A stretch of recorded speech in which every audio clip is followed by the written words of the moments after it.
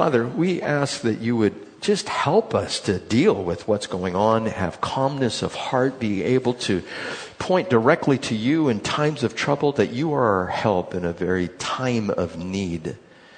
And we'll trust you, Lord, that you are the one in control. You are the one that is allowing these things to take place, and eventually even this will turn out for our benefit and glory. We ask, Lord, that you would give us wisdom as we get into 1 Thessalonians again, and we pray that we would not be easily discouraged by what's going on, but you would encourage us through your word. In Jesus' name. Now, I do want to go back and give you this one couple of details. You know, they've been pushing this vaccine for everybody to get. Some have gotten it, some haven't. Some are fully vaxxed. Been vaxxed 4 times, boosters. I just read this. Australia and Israel report that 95 to 99% of hospitalized COVID victims are fully vaccinated. Let me say that again. 95 to 99%. Almost 100% of the people that are getting COVID are vaccinated. What's up with that? We were first told, if you get the vaccine, you won't get COVID. Then, if you get vaccine, you won't get as sick. You'll be out of the hospital. Then, if you get the vaccine, it will help you in the long run if you're boosted. And then we have to boost every year and keep on going on. And then you read about the cases of myocarditis and female reproductive problems associated with this. We have been lied to concerning the vaccine, and there are still commercials on the radio. I must hear 20 a day if I hear one. They will say, vaccines are safe. Go ahead. Get one. They're safe for children. And they're just pushing this. And you have to ask why. Now, if you've gotten it, they say that if you take the swab test, swab they stick up your nose. There are articles out there that say you can get the vaccine through that. They can just give it to you if they want to, through that. Now, how much of this is true and how much is not true? I'm just going to tell you what's out there on this stuff. Some of it, I don't know. But when this originally hit with the vaccine, they said there was no, quote, graphene in the vaccine. The graphene is deadly to human beings. They said, no, it's not in there. Well, come to find out that some of these shots, I forget which one, Moderna or Pfizer, has graphene in it. Then they told us that they didn't do the testing on aborted fetuses. Well, come to find out, the Pfizer CEO was caught on camera, on tape. Yeah, we don't want to let everybody know this, but this is what we're doing. They lied to us on that. And people who had the moral objection were saying, oh, you're being ridiculous. That's not true. Now, I'm going to tell you this one, and I don't know if it's true. I'm still trying to find out if it's true or not. But I just want to let you know, you go down these rabbit trails and you backtrack, and if I find out differently, I'll let you know. But I just want to inform you a little bit. There's what's called microtech. Have any of you guys heard about microtech? Nanotechnology. They say that in the vaccine, there is microtech.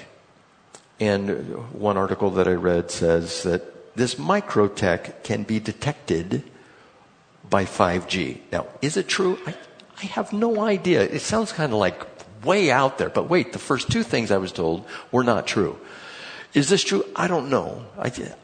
I just don't know. But I want to let you know what they're saying out there, just so that you're informed. You go, we don't know if it's true or not, and we'll see. We'll see if it bears out. Where they have these nanotechnology little microprocessors that are in the vaccine, and the 5G network can pick those up, and they can track you wherever you're going, and they can get your heart rate and all of that. Now, is that... I don't know.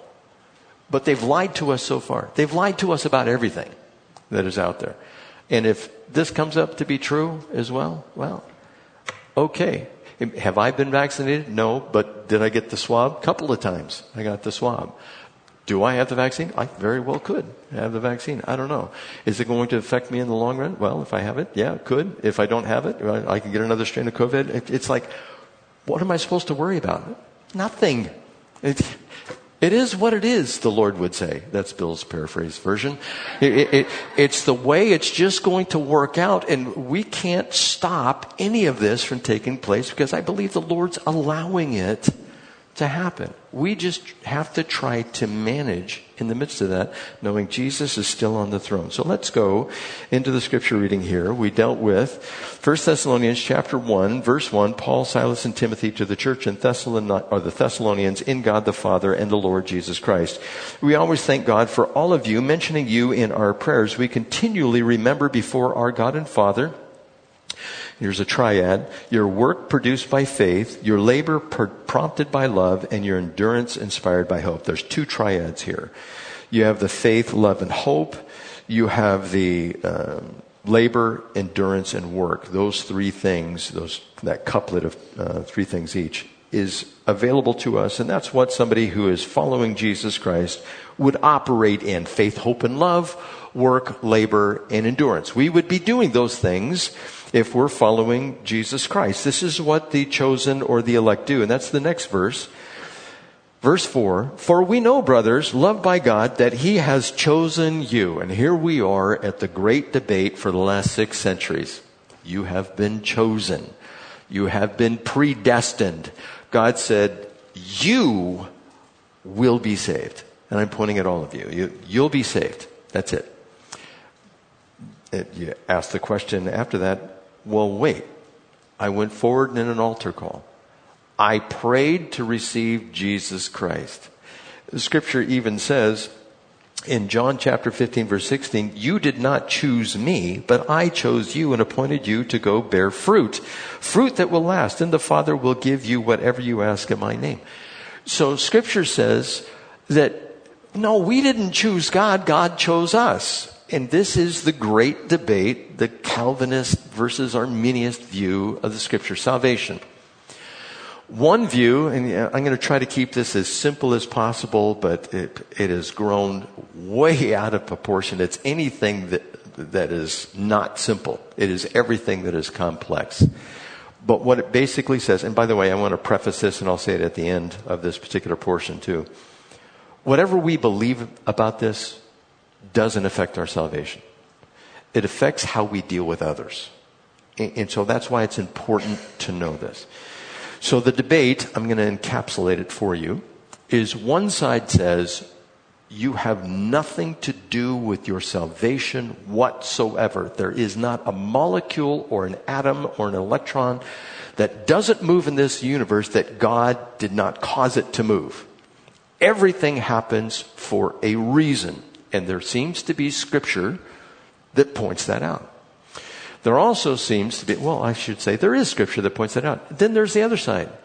That you, the pronoun you, or whosoever, or the adjective your, comes into play because there's several scriptures that deal with that. So which is true? Did God do it all and you did nothing? Or did you have a part in it? And there's words for that, theological terms that I'll get to. But I want to make sure we understand this debate.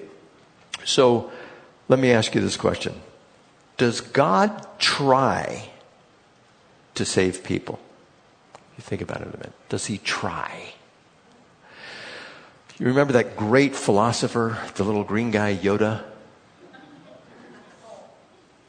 He said, do or do not. There is no try. God either saves or he doesn't save. God is omnipotent. He is all powerful. God tries at nothing. Now I believe that. He saves or he doesn't save. Now, how is that spelled out for us? Is it because of what we do or don't do, or because God chooses not to or chooses to save? See, that's where the question really lies. Romans chapter 13 says, everyone who calls in the name of the Lord will be saved. And different versions say it different way, but the grace of God will come to those who wish to be saved, if you have that desire. Now, if you follow the Calvinist view, it's a fatalistic view, that it doesn't matter what somebody does, their eternal destiny has already been chosen for them. That means God determines that some people will be saved before the foundations of the earth were ever set, and God determined that some people would be damned, and they would go to hell, and there's no changing either one. That's the Calvinist view. John Calvin even said, some are preordained to eternal life, others to eternal damnation, and accordingly, as each has been created for one or other of those ends, we say that he has been predestined to life or death. The people don't have a choice. This is just imposed upon them. John Feinberg, a Calvinist scholar, he wrote this: if Calvinists are right about divine sovereignty, there seems to be little room for human freedom. If freedom goes, so does human moral responsibility for sin. Worst of all, if Calvinists are right, it appears that God decides that there will be sin and evil in our world, maybe even brings it about that there is such evil, and yet, according to Calvinists, is not morally responsible for any of it. We are. What he's saying here is God not only set up the possibility that Adam and Eve would fall in sin, he caused them to sin. But if you look at theology, God is not the author of sin. God does not tempt anybody to sin. And so it's like, how do you arrive at these conclusions in Scripture? And then one says, you're going to be saved whether you like it or not, and you're going to be taken to the end of this life, and you're going to persevere to the end, you're going to be saved. The other one says, another view is, no, you can get saved, but then you can lose your salvation, but then you shouldn't call it eternal life. You should call it temporary life. And you can get temporary life over and over and over. But they say you can lose your salvation, or you can walk away from the faith. You can choose to do that. And then there's the argument that's in between. Well, if you do that, you were never really saved. So you're either saved or you're not saved. And this has been going on for over 6 centuries, this argument that's been going back and forth. And I'm going to solve it for you here today. I'm just kidding. I'm not going to solve this for you here today. I just want to present to you the two views that are out there because, like I said, it affects how we interact with other people. So the Calvinists would say that human beings have no free will. It only either appears that we do or we only think we do. You think you were born in either California or whatever state because your parents decided you would be born? No, God determined you would be born at a particular place. Now, let me give you some scriptures here to kind of back up this argument on either side. First, we have been chosen, and to choose means to pick out. It's like you're at an avocado stand and you start squeezing the avocados to see which ones are just right. You have selected it, you have preferred it, you have picked it. Ephesians 1:4 says, "For he chose us in him before the creation of the world to be holy and blameless in his sight. In love, he predestined us to be adopted as his sons through Jesus Christ in accordance with his pleasure and will, to the praise and glorious grace which he freely has given us in the one he loves." So it clearly says we have been chosen. Ephesians 1:11 says, in him we were chosen, having been predestined according to the will and plan of him who works out everything in conformity with the purpose of his will. He chose us. We got chosen. It's like, remember, we used to, in elementary school, play kickball when it was still acceptable. Because now it's been banned because some little waif might get hurt, kickball. Anyhow, you would line up all the kids and you would have two captains. Teacher would pick the captains. Captains would come up here and they'd start choosing. And whoever got last to be chosen would be embarrassed. And whoever got first to be chosen was usually the athletic stud or studess, which would be there. And that's how it played out. That's how God, he chose us. He said, you're chosen, you're on my team. John 15:16, you did not choose me, but I chose you. I already read that one. So we have been chosen. We have also been predestined. In other words, to decide or appoint beforehand, before the creation of the world. For those God foreknew, he also predestined to be conformed to the likeness of his Son, that he might be the firstborn among many brothers. And those he predestined, he also called. And those he called, he also justified. And those he justified, he also glorified. So it said, not only are we chosen, but we have been predestined. We have been appointed, fated, prearranged, predetermined.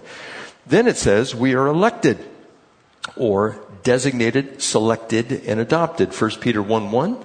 Peter, an apostle of Jesus Christ, to God's elect strangers in the world scattered throughout Pontus, Galatia, Cappadocia, Asia, and Bithynia, who have been chosen according to the foreknowledge of God the Father, through the sanctifying work of the Spirit, for obedience to Jesus Christ and sprinkling by his blood, grace and peace to you, or be yours in abundance.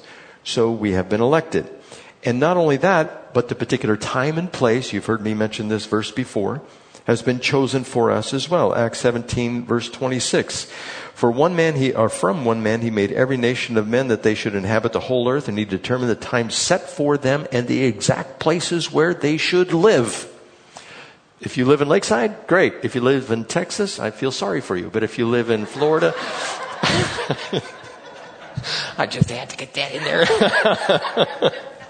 No, actually, I feel sorry for us living in California. I know how it goes. And so God has chosen the particular places that we should live, where we should reside. It's no accident that we are residing today in California. God chose that. And that can lead to the fatalism.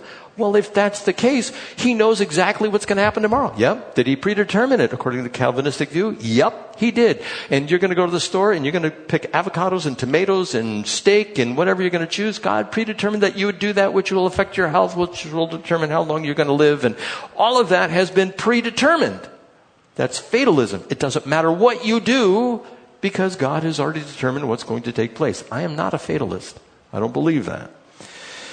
But doesn't Scripture say that we choose? Now I want you to pay attention to the pronouns and the adjective your.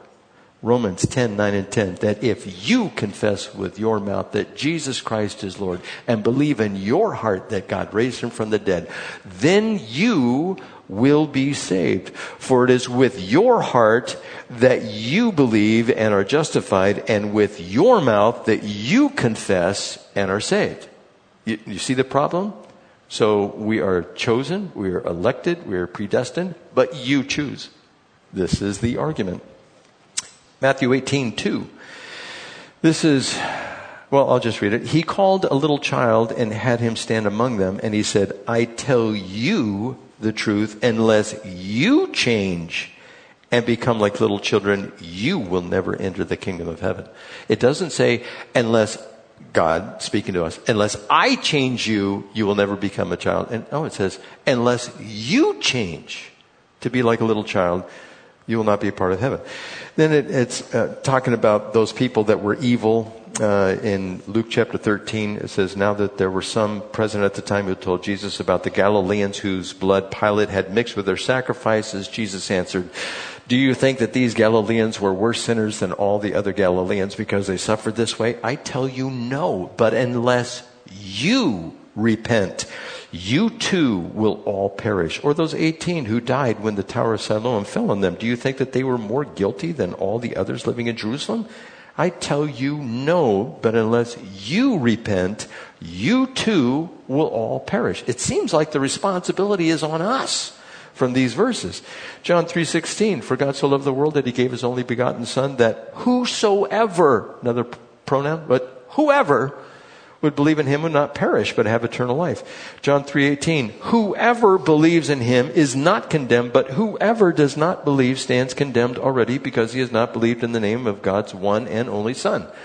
So there you have the dilemma between the two. Did God do it or did you do it? The Calvinists would say, ignore all of those yous. We're going to take the definition of you and change it to elect. That's what they do. They say, God is not willing that any of the elect should perish, but all should come to the same knowledge of Jesus Christ. A little paraphrase there. But that's in 2 Peter chapter 3, verse 9. And I'll get to that, read it verbatim. But it's this idea that you shift all the personal responsibility, put it back in God's court, and say these verses only apply to those who have been elected to salvation.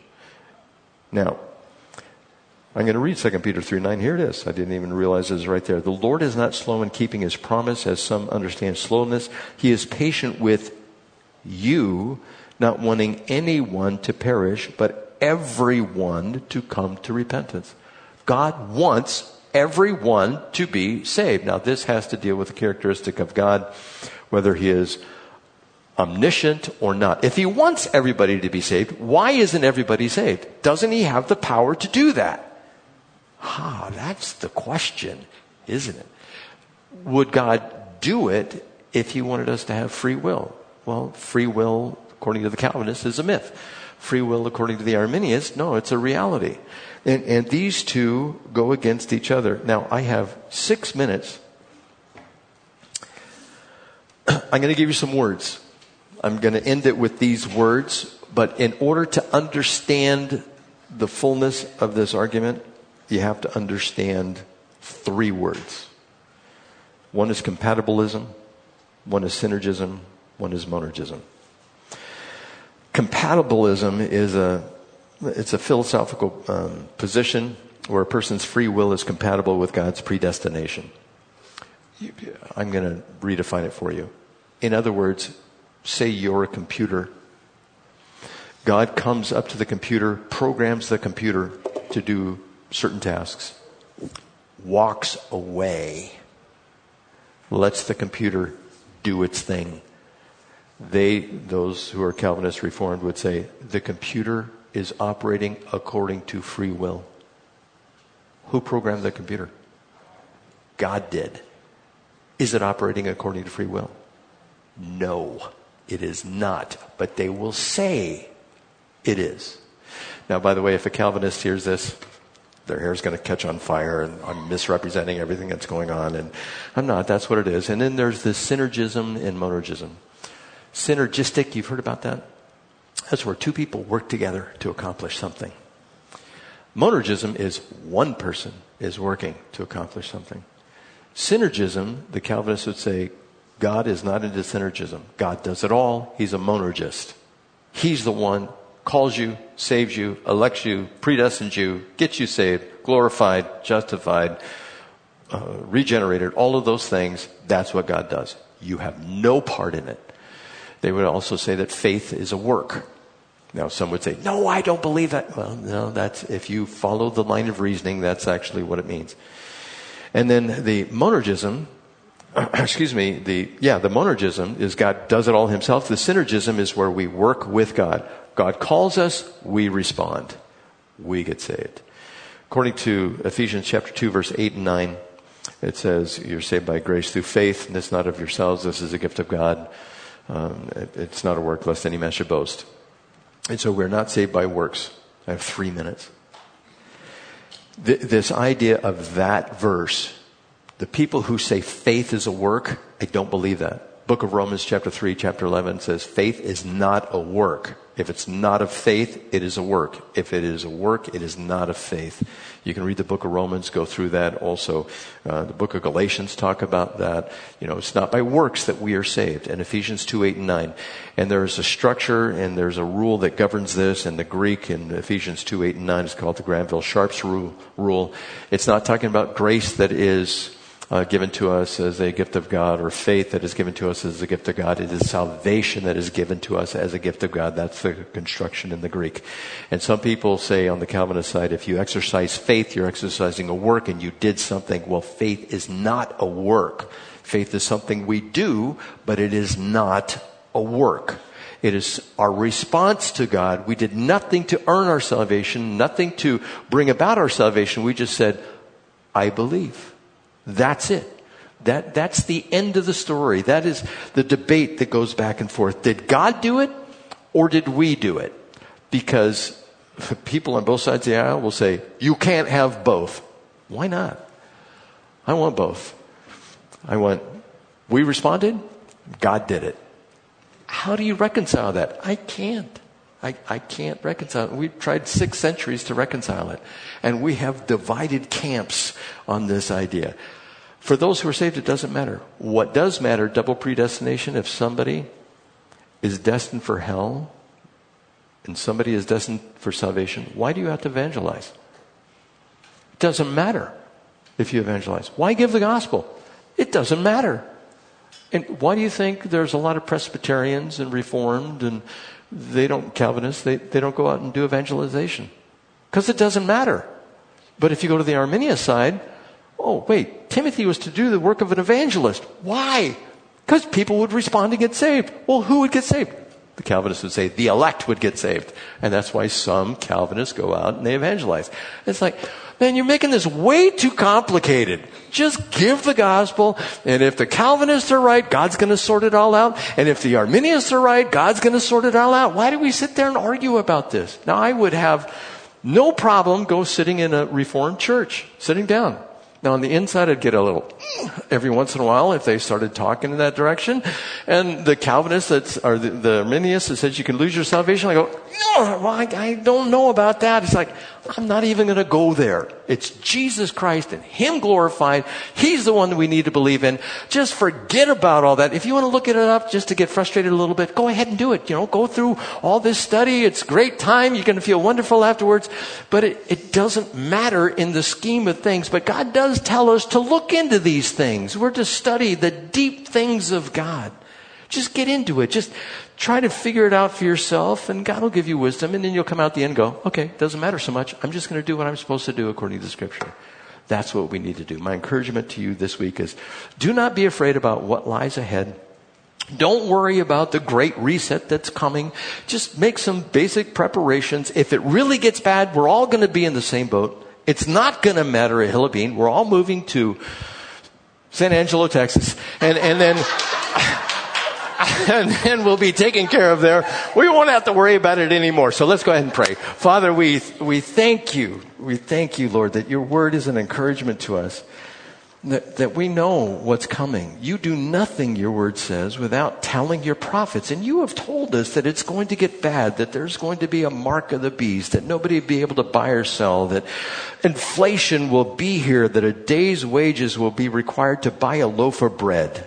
And we're heading in that direction, and wars and rumors of wars, and all these are just birth pangs. We understand, Lord, but help us to be calm in the midst of the storm. Just kind of hold on, like on the deadliest catch.